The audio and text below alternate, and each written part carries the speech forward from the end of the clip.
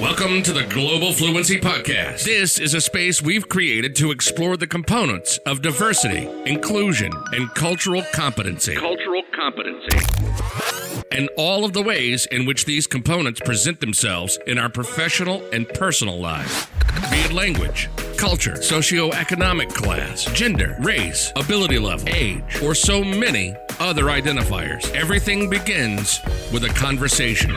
Join us in this space where we seek to empower, educate, and uplift by creating authentic conversations on issues that affect us every day in every way. We look forward to you joining us in our discussions with everyone from thought leaders, diversity and inclusion strategists, students to CEOs in the corporate, education, and nonprofit sectors. Let's discuss how we can better understand differences and leverage commonalities. Let's do away with political correctness, explore ideation, build community, and create allies. Let's start an authentic conversation. This is the Global Fluency Podcast. And this is Bertine Crevecoeur West. Hello, and welcome to another episode of the Global Fluency Podcast. My name is Bertine Crevecoeur West, and I'm delighted to be your host. Today, I have with me a very special guest, Phil Pelucha. Phil, can you say hi to our guest? Hey, everyone. Hope you're all doing really well. Do you know what? It's an absolute pleasure to be here. So thank you for inviting me. Well, I'm delighted to have you here, Phil. Thank you so much for being on the show today. So I'm going to tell our audience a little bit about you. So Phil Pelucha, host of Billionaires and Boxers and founder of BIB. So BIB Media? BIB Media. BIB Media, a business consultant known to many as the Fixer and to others as Teddy, due to surname meaning. The right-hand man for broadcasting, coaching, recruitment, and branding to some of the most successful businesses in tech, from startups to Fortune 500 organizations. As a business mission statement, Phil introduces people with amazing skills and potential to amazingly talented people with the potential to unlock anything. So Phil, once again, welcome to the Global Fluency Podcast. Thank you so much. It's great to be here. So, and I thank you also for the time difference that we're having, because you are joining us today from the UK and I am in Atlanta. So this is one of the reasons why I love podcasting so much. It brings people who are so far away right in the same space in a second to have wonderful, meaningful conversations. Absolutely. Well, in fact, I'm supposed to be even further away. I'm supposed to be in Cape Town, but I got stuck in the UK due to the lockdown. Oh my gosh. So just trying to make a plan and make do whilst here. But do you know what? We're getting into summer, so it could be worse. It could be. So but I understand you. I'm grateful though that we do get to be where we are, even though we all had other plans, right? Absolutely. But you know what? There's a reason for this. And I know it sounds like such a strange thing to say, but there is genuinely a reason for all of this. I felt like we all needed to stop, reset, take stock. I mean, how many of us have put things off that we wanted to do because we didn't have the time? Well, now there's no excuse because you've got nothing but time. Absolutely. I agree with you 100% on that. I tell my friends in particular, when they're kind of, feeling in a rut and going through this, why me, why this, why that? And I think, that's never been my approach to it. Of course, we had plans and those plans have to be reshifted. But I see this period, this evolution that we're going through together as just a time for growth, development, and an opportunity to broaden our horizons. And for me, I delved more into my podcasting, into my webinars. And so, it gave me a chance to really just dive deep. But at the same time, if you're with your families, as I am, you actually have time to dedicate to, your kids' education, and then you spend more time with your spouse. And I mean, that in a whole day can be a lot, but it shows us what we're capable of doing. I agree.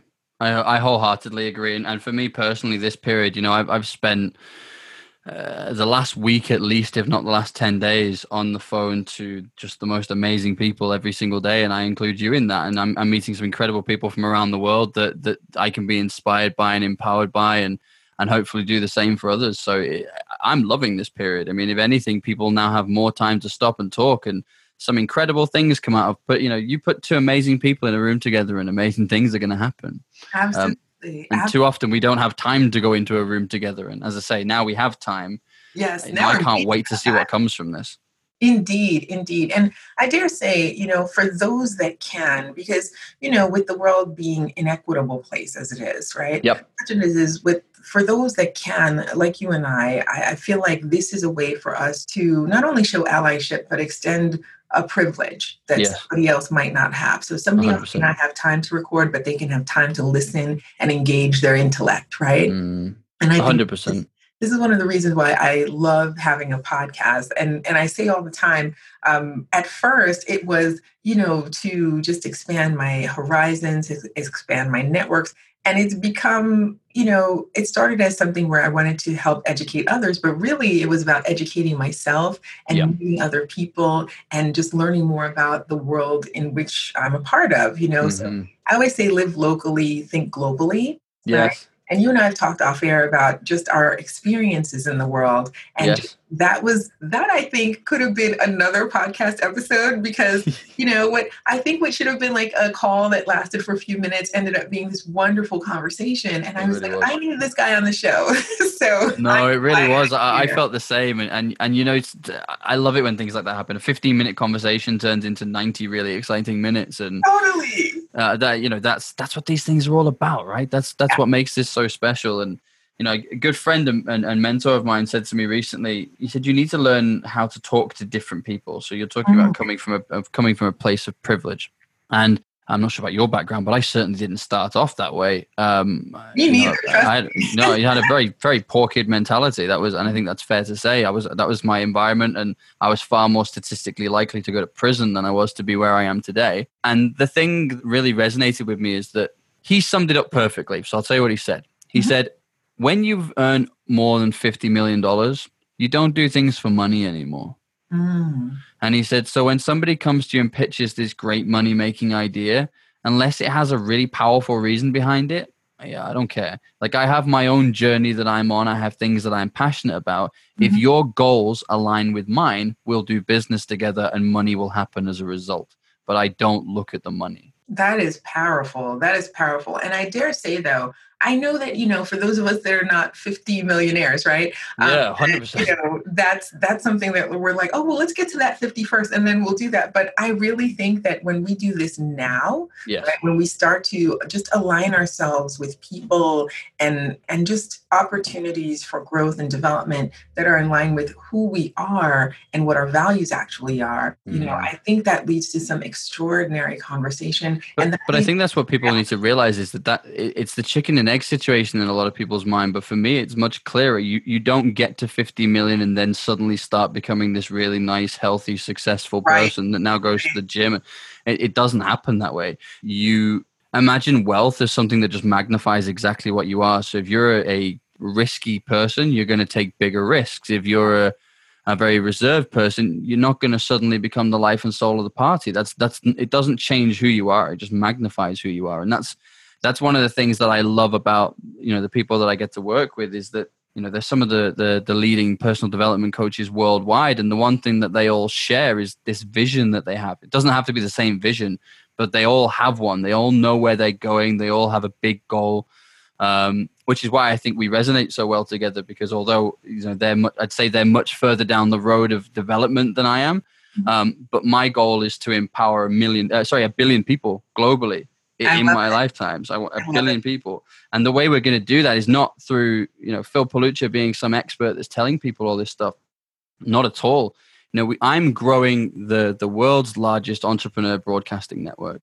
And it's essentially going to be bringing together the best minds, the most creative coaches, the most inspirational thought leaders, all onto one network that can be watched anywhere globally by entrepreneurs and solopreneurs, so that they don't have to go through the pain that I went through, so they don't have to go through the pain that so many of us went through, because it's that old adage of standing on the shoulders of giants. So my gift is not Phil Pelucha talking. That's not a gift.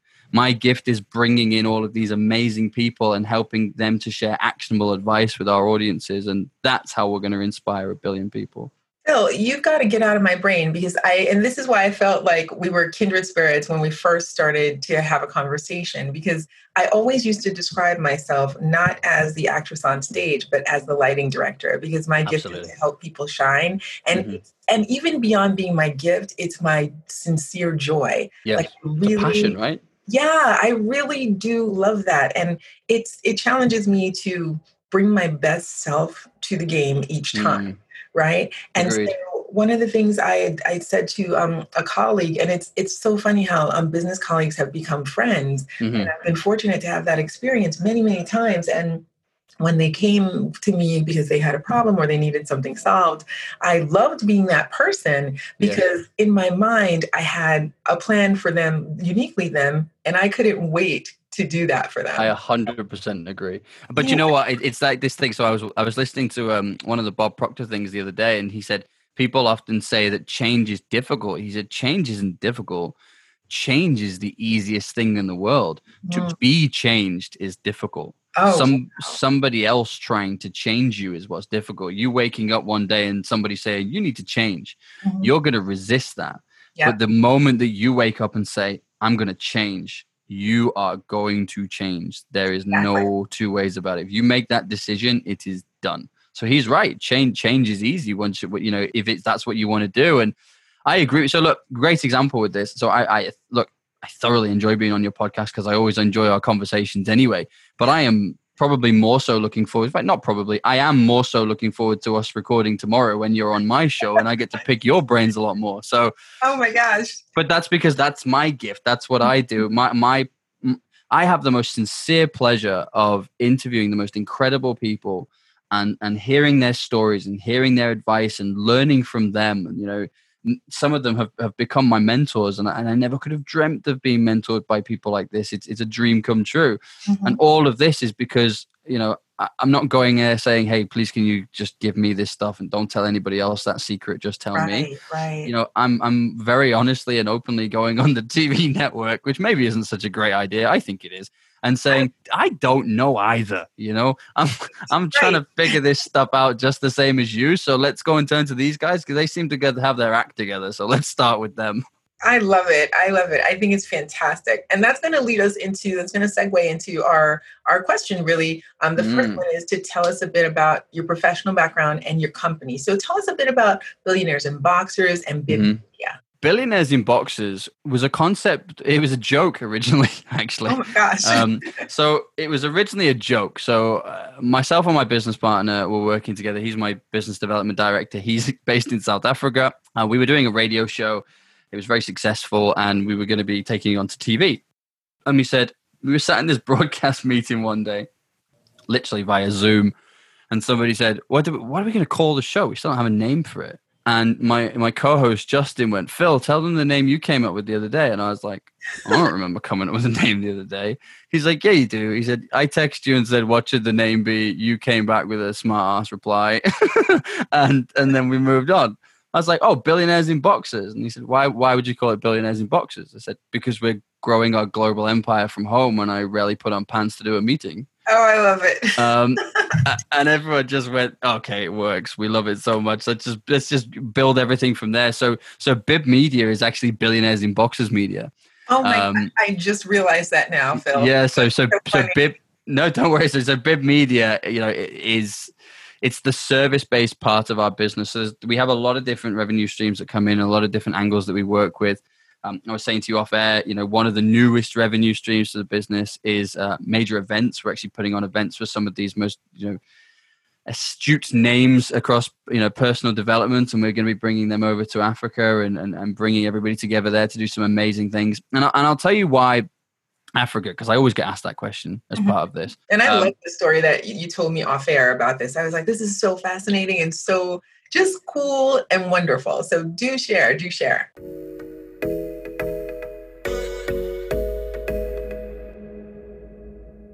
Now we would like to take a moment to thank our sponsor. Westbridge Solutions is a professional training company focusing on diversity, inclusion, cultural competence, and soft skills trainings. Westbridge Solutions offers a variety of innovative training courses, both in person and online, live and self-paced. Their clients include corporations, government organizations, healthcare organizations, the nonprofit sector, universities, and individuals such as yourself. Through their rigorous training programs, trainees learn to understand differences, leverage commonalities, and achieve organizational, professional, and personal actualization. To learn more about Westbridge Solutions, please feel free to visit their website at www.westgrouptraining.com or follow them on social media on Facebook and Instagram. Westbridge Solutions, empowering professionals for success.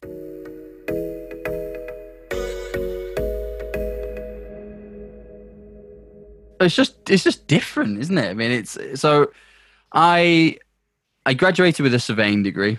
I'd been in sport in the early part of my life, and there was kind of two sides to my life, if I'm honest. There was the educational side of my life, which was then going to lead into sort of real estate and surveying. And then there was the fact that I couldn't let go of the fact that I still wanted to be a football player, soccer player for you. I'd done really well all throughout my teens and played for some sort of major sides. And then I got medically retired because I kept fracturing my shin bone. And that was the end of that dream. And suddenly you very quickly have to grow up when you realize that Liverpool aren't going to call. That's not going to happen. You know, they might call me to let me know I left my wallet in the stadium, but that's as good as it's going to get. Phil, I'm still waiting for that call for myself. So I don't want you to feel bad about that. No, do you know what? I don't, because if that would have worked out for me, I probably never would have met my wife. I wouldn't have my daughters. So everything happens for a reason and when it's supposed to. That wasn't my path. So in a way, I'm glad it didn't happen because it wasn't supposed to happen. Exactly. And if it had have happened, you know, my life would have been very different and maybe it would have been fun, but it certainly wouldn't have been fulfilled. I mean, could you imagine making a decision when you were, you know, many years ago, because I know how long you've been with your partner and, you know, many years ago, you two, you know, met and instead you decide, you know, actually, I'm not going to go to that college. I'm going to go to this one instead. Right. You never meet him and that relationship never happens. That friendship never happens. That childhood never happens. That happy home never happens because you made another decision. Taking you through a journey. Oh my God. So it's crazy, isn't it? So when you think of it that way, I used to. I mean, when I was younger, I used to really begrudge. I mean, I was kind of in my 20s drinking in a bar, like I could have been someone. Oh no. I was like, this is horrific. I can't do this forever. Right. But I wasn't ready to let sport go. So as you can tell, I like to talk. So I went into sports broadcasting, which I loved because it was just a great opportunity for me to talk about the thing that I love. And actually, because I played the game for a while, I had some pretty useful insights and fantastic combination of both. That's great. But it was so strange because my career was basically running two parallel lines that were not connected in any way, shape or form until podcasting happened, because I started sports podcasting. I grew and sold a couple of those. And I thought, I wonder if I can do this for business, because by this point, so I'll tell you how Africa happened. That's how all this fits in, right? So I graduated with this surveying degree and the global property market fell off a cliff. So I was a valuation surveyor at the time when nothing was being built. So, you know, that's not great, especially considering, you know, everybody knows that you go to university, you do your qualification, and then you join the real world and have to learn how the job actually works. Mm-hmm. So I'd never done that. I had no idea how the job actually worked. What I'd done is I'd been a branch manager at an estate agency, sort of a real estate broker's, putting myself through university. So I thought maybe I'll stay in that field for a bit, make some money. But I ended up being offered this sort of 3-month internship with the second largest property company in South Africa. And it was a job in Johannesburg. Mm-hmm. And I recently met a girl on Twitter that I'd been talking to from Johannesburg. And I kind of thought, that's funny, because up until a couple of weeks ago, I'd never even heard of the place. Wow. So now I'm hearing about it twice in the space of a couple of days. So I thought, well, this a go, see what happens. Mm-hmm. I went. The 3-month contract turned into something far more senior. I ended up staying in Africa and ended up becoming a head of real estate for the continent for a massive property company down there. Lady on Twitter became my wife. Yeah, in fact, she became my wife very quickly. I think we got married about 8 months after I met. After it. Yeah, so it was very quick, very, very quick. And when it's right, it's right. You know, I never understood when you find something that fits and it's perfect. Why delay? Why? I never understood. Like, if you're waiting for something, it's like waiting for a bus and then it pulls up and you go, might sit here a bit longer. Right. I completely agree with you on that. It's like, what are you doing? You get on the bus. Like, there might not be another one. Just get on the bus. So I loved it down there. And then I had something happen in my family, which was unfortunate, back in the UK, and we had to move back here. Mm-hmm. And I was really disappointed with that because I loved Africa. I love Africa. my daughters are both mixed race. They're both dual nationality. I'm very proud that they're as much South African as they are British. In fact, I think I prefer the South African part. But I'm not got anything against the UK. It's my home, but it's like anything, isn't it? I mean, I know so many people from abroad that fantasize about London and the UK, and it's like, I lived there for 4 years and the place sucks. I don't want to go back. See, and this is where we differ. I so love London, and I love just being there, and just everything about it was such fun to me. And I'm always walking the wrong direction, the opposite direction to 5,000 people, no matter where I go. It's like, how is there always a crowd going the other way? Like this, why am I, maybe this is a metaphor of my life. It's like, why am I never going with the crowd? Why am I always going against it? That's so funny. But you know what? I think that's what places us in the positions that we are today, right? Yeah, I agree. You have to take risks. You can't reap what you don't sow. It's the most simple phrase in the world, but it's so true. The only person that's never failed has never tried. Oh my gosh, Phil, you're in my brain again. So I said the same thing the other day. And I think that when one person says it, it's something notable, right? Yeah. When two people say it, it's, oh, okay. And then when 3 and 4 and, just tons of people who are aligned, on the mission and have the goal of serving, right? Because to me, that's what servant leadership is. When people believe something like that, right, that propels us forward. So I do think somebody asked me about regret the other day, and I said, I have no regrets, and they said, but, you've done some things that have worked and some things that have not worked. And I'm like, of course, failure is part of the launching mission, right? I'm not going to know. And I will tell you, for me, I didn't learn to ride a bike until I was 12 years old. Because I kept crashing against this one particular gate. And so it was and I didn't have a bike, honestly, until I think I got my first bike when I was 10, and it was my friend's old bike, because we grew up, we didn't have a lot of money at all. So that was a luxury. And so by the time I got it, I was like, well, I have to ride this thing. And I kept falling and falling and falling. And then when I finally rode past that gate, I was so excited that I did it, that I fell again. But I learned how to ride the bike, and then 100%. I loved it forever since then. So that, I think it's important for us to try. It always is. The way I see it is we are going to fall. It's going to happen, right? Tony Robbins says fall forward, for example. And I like that phrase, because I think it shows there's a direction that you're heading in. What you can't keep doing is going out there, taking a step outside the door, realizing it's cold, and running back inside. Right. Because you've moved no further forward. And actually, that was a complete waste of time, because you've gone through that pain and then backed off. So you did it for yourself just to kind of feel some pain. Now, you might be into that kind of thing. I'm personally not.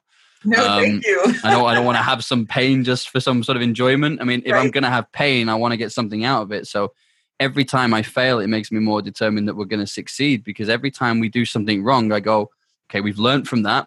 We're not going to do that again. And it's another step closer towards what we're trying to do. I'm never going to stay there. I'm not going to stay. Why would you stay in your down bit? Like, that's insane. Yeah. Like, I'm not going to sit down and rest here. This bit sucks. But see, isn't that what people do when they have fear and they don't move? And I think we all have fear, but the difference is, like you said about falling forward, what Tony Robbins had said, I think that it's about falling forward, but it's also about getting up, right? Yes, massively. Many times as I fall, it's in the getting up that determines who I'm going to become. Right. Yeah. And so if I've fallen and I'm stuck in that place and I don't get up, I think it's because the fear, I've let it overtake me. And I tell people it's the same thing with happiness, right? Happiness is a choice. And it's the harder choice, right?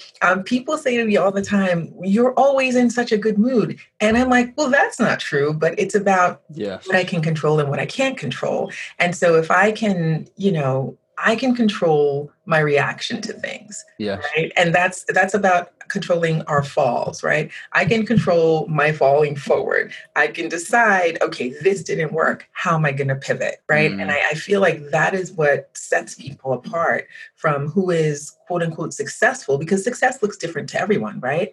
Agreed. But like, who's successful in their lives? And for me, that looks like joy, happiness, family, right? The same resonates with you. And so I think it's really important that when we have that, we remember what that is, and we want that for other people. So I think that's where the servant leadership in you comes in. Like, that's what I always feel when I have a conversation with you. And I feel like that's what helps you be so successful, is that you want to shine that light on others. And I think that's why the light is also being shown upon you. Do you know, it's a lovely thing for you to say. And actually, one of the things that I think it has been really nice is that these people, you know, again, I include you in this, these people who I admire and I aspire, and I think they're doing some really incredible things, are paying me compliments. And this actually came about because of a really significant change. It was a quick change, but it was a very significant change. I had a real anger problem, a serious anger problem. I had a very short fuse. I was always 8, 9 out of 10 at all times. I was ready to erupt. I can imagine that now. I couldn't. To the point where my friends used to think it was funny to prod me just to see how far I'd react, because they knew how quickly they could do it. Like, if they were bored, they just do something to annoy me. And they're awful. It could be just something as simple as sitting next to, like, I'm in the middle of two people. I remember this specifically. We're in the back of a car, middle of these two people, and this guy goes, "So you know who my favorite player is? It's this guy. I just think he's amazing." And it was somebody who I really disliked, and I just sat there for about 3 seconds and started shouting. And the two guys either side of me just burst out laughing, going, "You're right. He managed about 3 seconds." Oh, wow. And I was like, okay, now I need to change. But needing to change is hard, because if you have no idea how to change, it's just something you're saying to yourself. Mm-hmm. And what I realized was I was doing this all wrong. You can't think with your head. You can't trust your head, because half the stuff that's in your head isn't even yours. It's programming that was given to you as a child. You know, money doesn't grow on trees. Yes, it does. It's paper. You know, you can't have everything you want. Yes, you can. Just earn enough. I mean, like, all the stuff we were taught just simply isn't true. And that's not because our parents didn't love us. It's not because they wanted what was bad for us. It's because they taught us what they were taught. And if they didn't know, how can you expect them to tell you something they didn't know? If they knew, they'd have been living a different life themselves, and they would have been showing you. So it's not their fault. And then I think that's a hard realization, because there's actually a lot of comfort in your bad habits. You know, it was much easier to lose my temper than it was to learn. Familiar.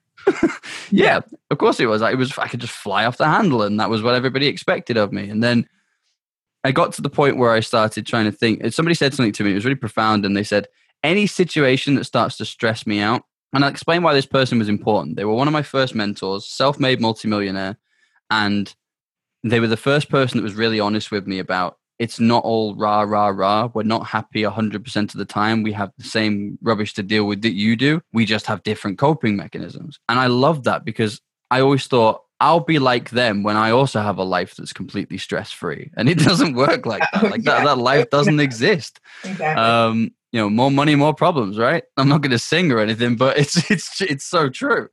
Feel free to break out in song. Well, yeah, exactly. That's another show. we'll do that for an evening show, or like a karaoke special. But he said to me, look, anytime I ask myself, I'm getting stressed about a situation, I say to myself, in 30 days' time, is this going to be important? And if the answer is no, I instantly let it lose its power. If the answer is yes, then I start to look at how seriously and quickly we can change that, so it's not an issue in 30 days. Wow. And I was like, okay, so how does that work? So I started thinking about it. And every time I started losing my temper from that point, or I'd feel it coming, I'd go, is this going to bug me in 30 days? And I'd go, I'm not even going to remember what this was in 30 minutes. So the answer is probably no. So I started laughing instead, as you can hear. So I laugh now. And sometimes that can rub people up the wrong way, because especially if they're trying to annoy me and I laugh, that can sometimes rub people up the wrong way. But it's just my coping mechanism, because I register what's going on, and I'm not laughing at them. I'm laughing at my body's natural reaction is still to go, "Rrr." And then I laugh at that now and go, okay, well, that's funny. But I'm not going to lose my temper, because it's not worth it. It's not. And I can relate to that, not insofar as, flying off the handle, but I have this, I don't want to say gift for gab, but ever since I was little, I remember getting in trouble in school because I'd be speaking, right? I'd be talking. And I remember I said to my teachers all the time, I wasn't talking, I was answering, right? Yep. I just happened to be the one that got caught.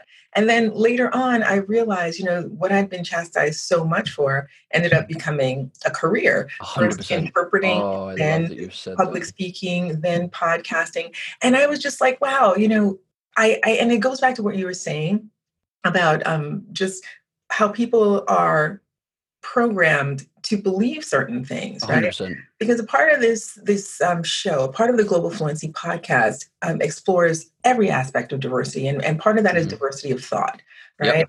Yep. Because race and nationality and ethnicity, that's all very important as well. But like we were talking about off air initially, this show talks about every aspect of diversity, and I think diversity. Yeah. Thought is not visited enough, right? That's why I love getting thought leaders such as yourself to come here and just exchange these ideas, because those coping mechanisms that we do develop, we are fighting the nature we've been programmed to have. But if I may just interject, you say that we didn't develop them. Somebody else developed them for them. We just accepted them. And the fact that we accepted them shows that we can reject them as well. But the thing is, it's hard to reject something without replacing it, because then we feel empty and we feel confused and we don't know what to fill it with.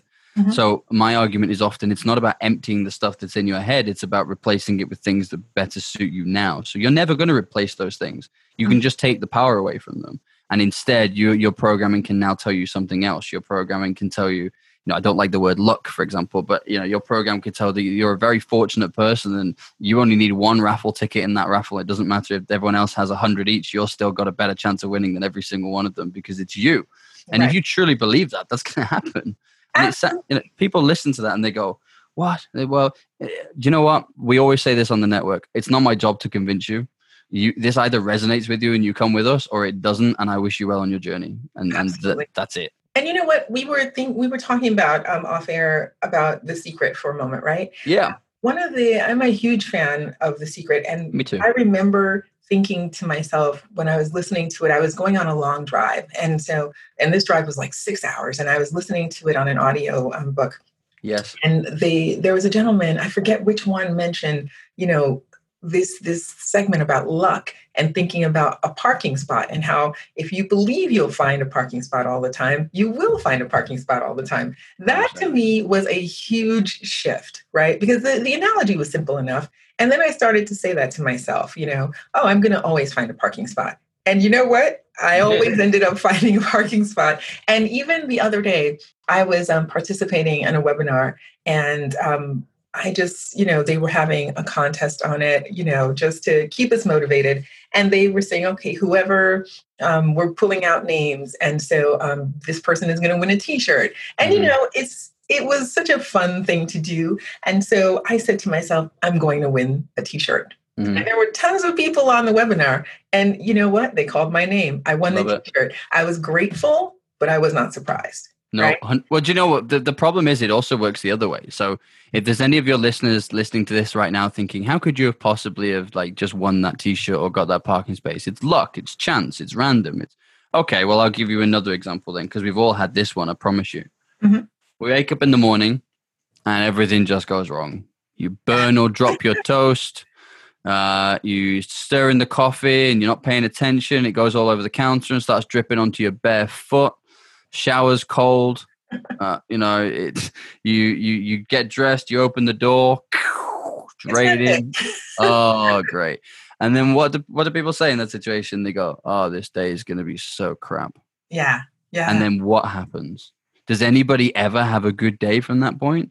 No, because you just told the world that the day is going to be crap. So you reap what you sow. Whereas if you say, well, that was an interesting morning. The good news is it gets better from here. Guess what happens? Absolutely.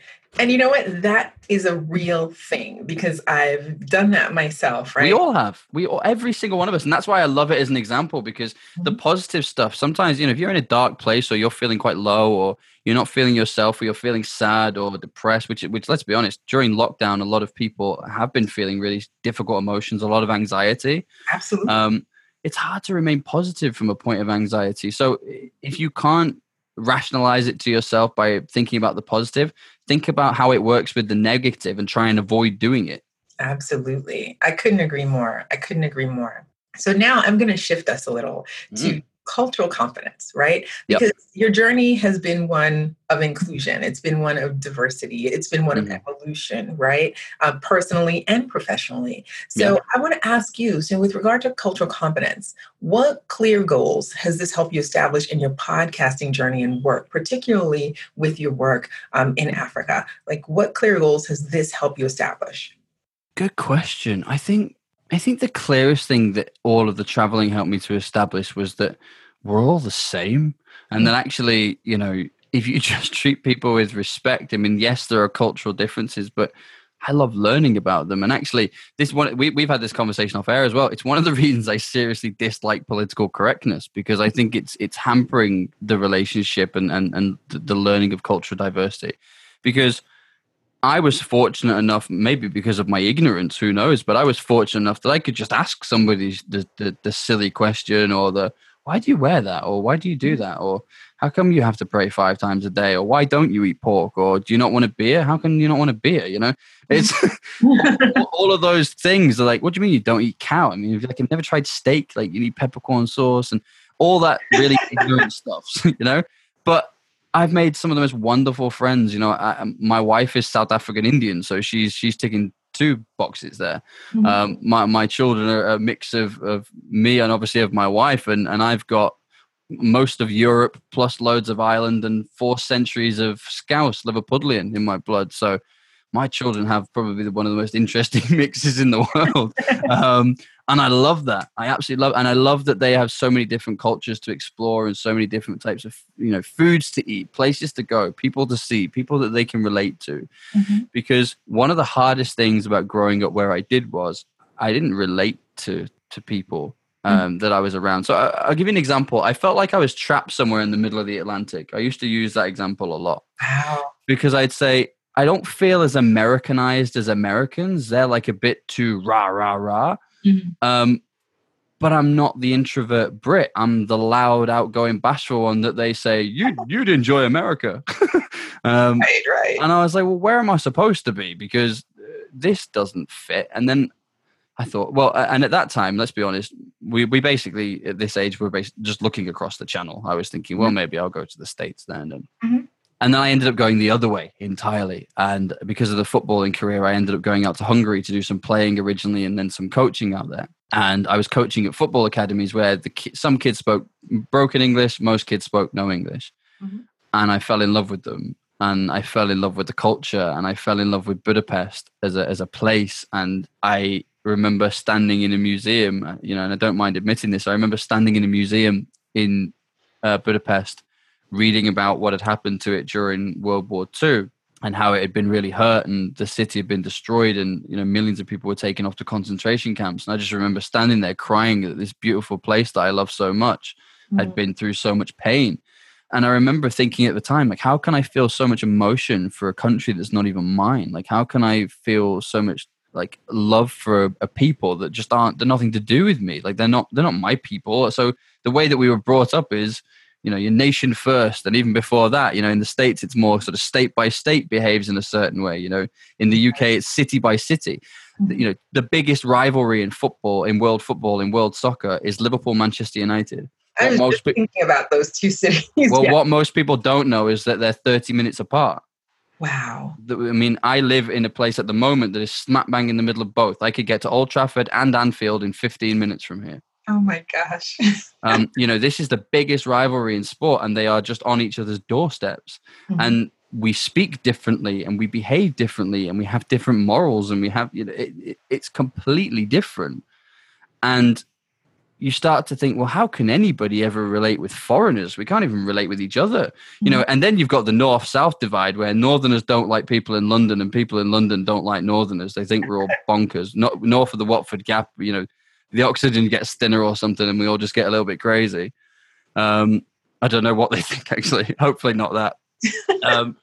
But, you know, you think to yourself, well, there's no way we're ever going to be able to get on with foreigners. That's how nationalism happens, because people start going, well, that's the problem. That's why we don't get on with each other. It's always foreigners coming here and messing up the culture pot. And I'm thinking, you're mad. Like, look at the history books. We disliked each other a long time before the foreigners were here.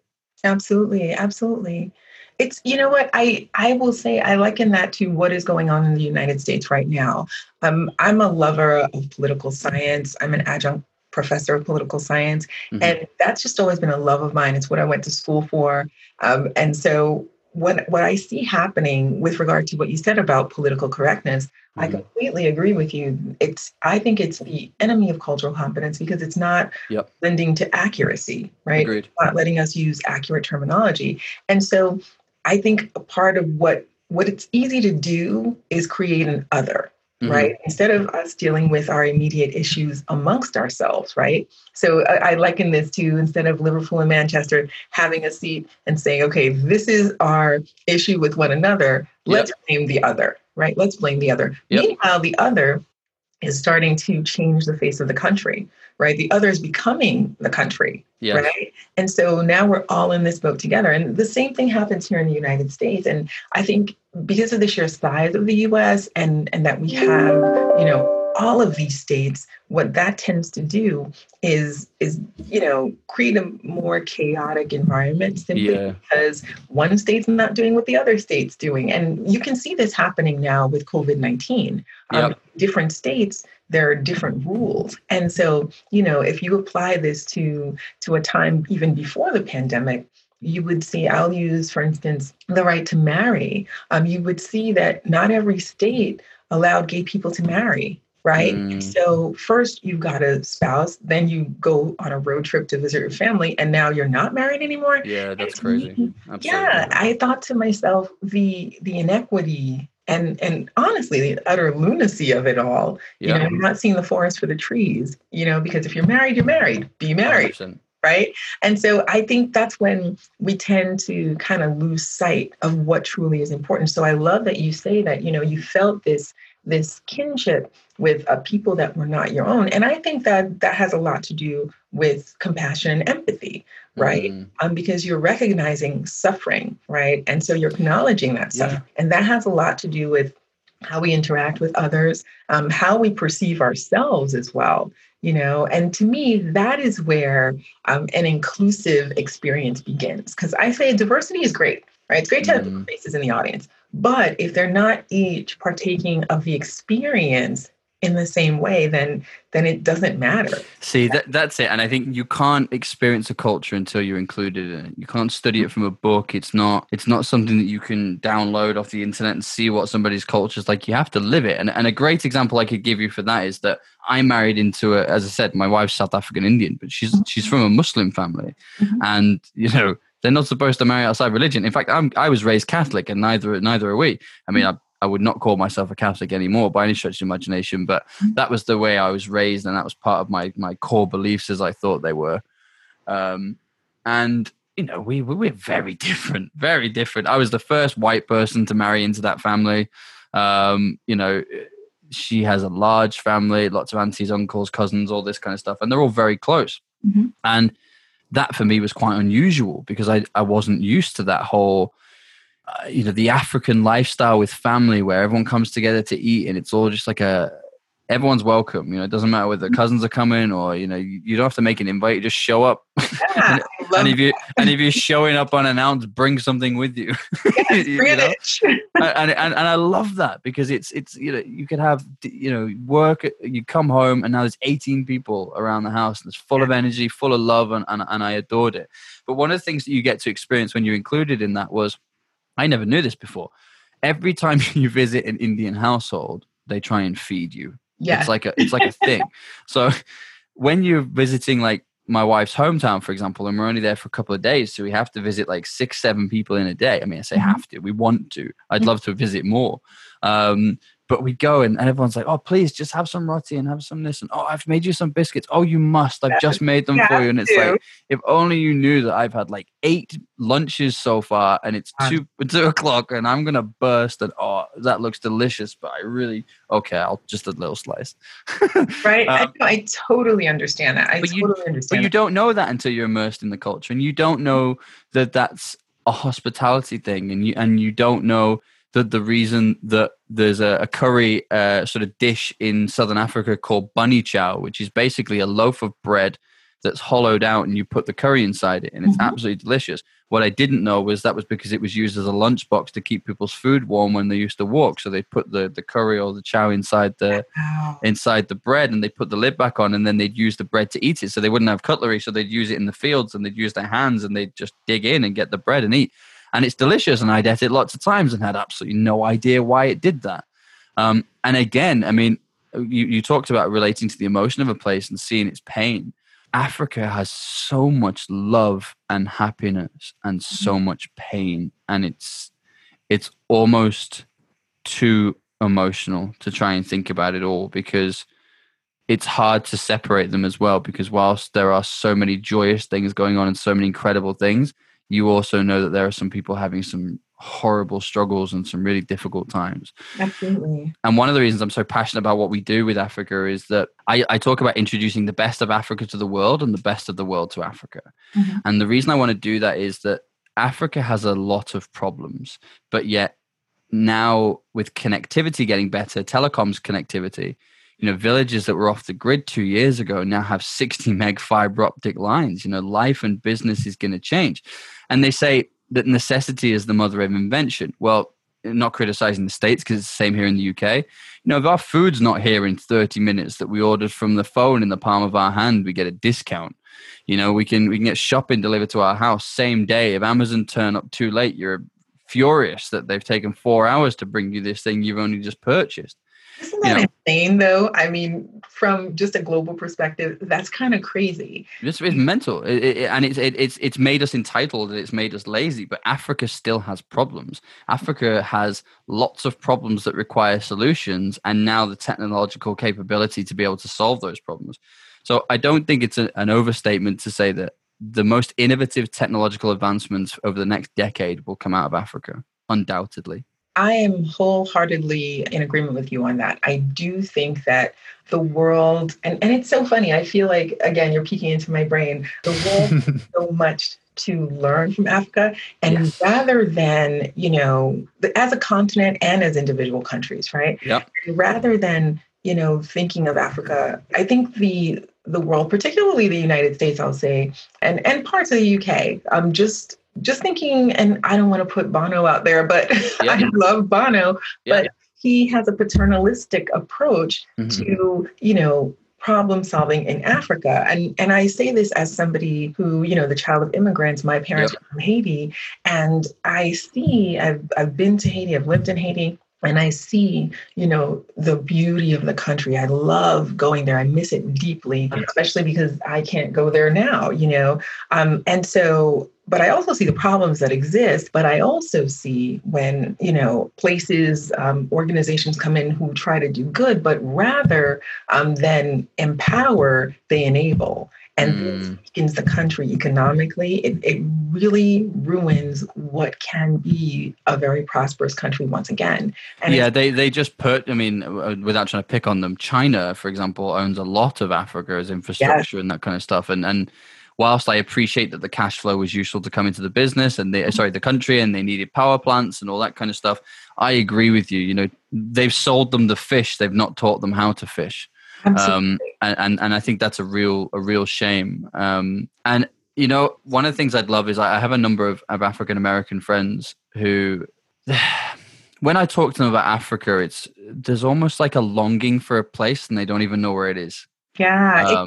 I have to say that is a source of contention, at least here in the States, among Black people and African. Well, the records are horrific. So how are you ever going to trace back where's home? You can do ancestry DNA and that kind of stuff and hope to work it out. But I don't mean to sound presumptive and say that I'm going to fix that situation. Lord knows I'd love to. I don't know whether I have the power, but I tell you one thing I'd love to do. And it's one of the things that my African-American friends have said to me, and I hope it works for so many other people, is that by introducing them to businesses and people and mentors from across Africa as well, as I said, it's introducing the world to the best of Africa and vice versa. They're getting to experience different cultures and different people, and they're getting that inclusive feeling. And I hope that people find what I did, and they find the place that resonates with them. So I have no qualms about saying that Cape Town and South Africa in general is my spiritual home. I love that place with all my heart. I close my eyes and it's the place I dream about. And I'm not ashamed to say that. And I feel so passionately about so much of Africa. And even when I'm anywhere else in Africa, I want to go home. And home isn't the UK. Home is Cape Town. Home is South Africa. Home is back. It's home. It's like, it doesn't even need an introduction. It's just home. Well, that's because that's where your heart is, right? Absolutely. And I really want other people to find that. I really want, especially because I know what it likes to feel lost. I felt lost in somewhere that was my home. I didn't feel British in England. It was a weird feeling. I didn't feel at all attached to my own nation. And if there's other people feeling that and experiencing that, then I hope even in just some small part that they take some enjoyment, or that they have a good feeling that resonates with them about a place, and then they go and explore it some more and they find where their heart is. Oh, I love that. I love that. Well, then that brings us to our last question then. What is something that you'd like to impart upon our listeners? But I feel like that was it, right? That's it. Well, do you know what? For all of our listeners, I would say, anybody who's listening to the show, I would ask you to remember that the thoughts that go on in your head, negative and positive, they're often not yours. So start using your heart to make decisions more than your head, because your head can't be trusted. Wow. That is fantastic. Phil, thank you so much for this conversation, for you taking the time to join us and our audience. I could talk to you for hours. And likewise, I love it.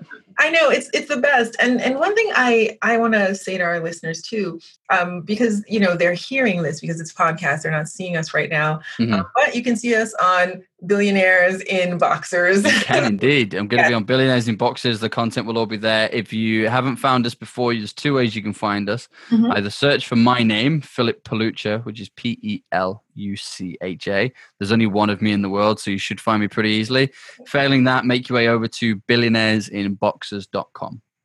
Wonderful, wonderful. So I'm glad. I want you guys to follow Phil, really and truly. I think you're just going to love what he's doing, what he's discussing. It's a wonderful place for you to be, and especially if you're a thought leader, if you want to become a thought leader, this is how you do it. You expand your horizons, you expand your network, and really you expand what is being offered out there. So you expand your knowledge, and this is really a great way to do it. And so, one thing I wanted to mention is that, if you saw Phil and I, we don't look the same. We're different races, we're different genders, and yet so much of our stories are aligned. We're both Catholics, right? Raised Catholic. We're both, passionate about not only creating content, but sharing information, right? We both believe in servant leadership. We both have really awesome love stories with our partners, right?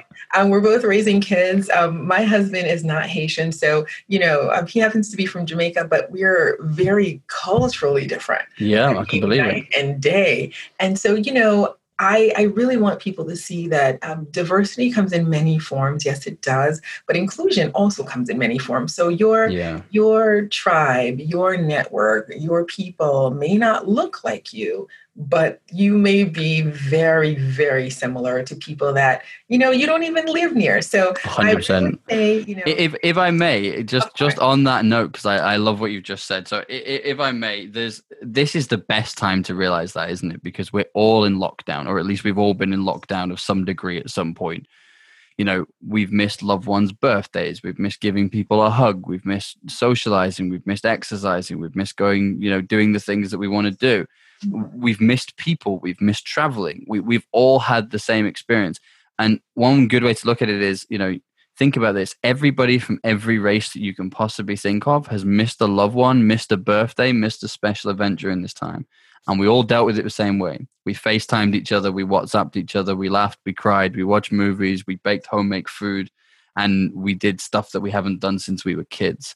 And if this doesn't show us that it really doesn't matter, the body, the vehicle that you're driving around in, that is not you. We are all the same on a spiritual level. That's just the vessel you're driving around in. And if you don't see that now, I really hope that something less dramatic as COVID-19 wakes you up. Totally, totally. And I couldn't think of a better note for us to end on. So thank you once again, Phil Pelucha, for joining us on the Global Fluency Podcast. And for all of our listeners out there, remember, let's keep the conversation going. Take this conversation and have it at your virtual water coolers. Discuss it with your friends. Let us know what you're thinking. And you can always find us on the Global Fluency Podcast on Facebook. And you can also find us for closed captioning on YouTube. So once again, Phil, thank you so much for being a part of the show today. Thank you so much for having me. So tune in, everyone, next time to the Global Fluency Podcast. We'll talk to you soon.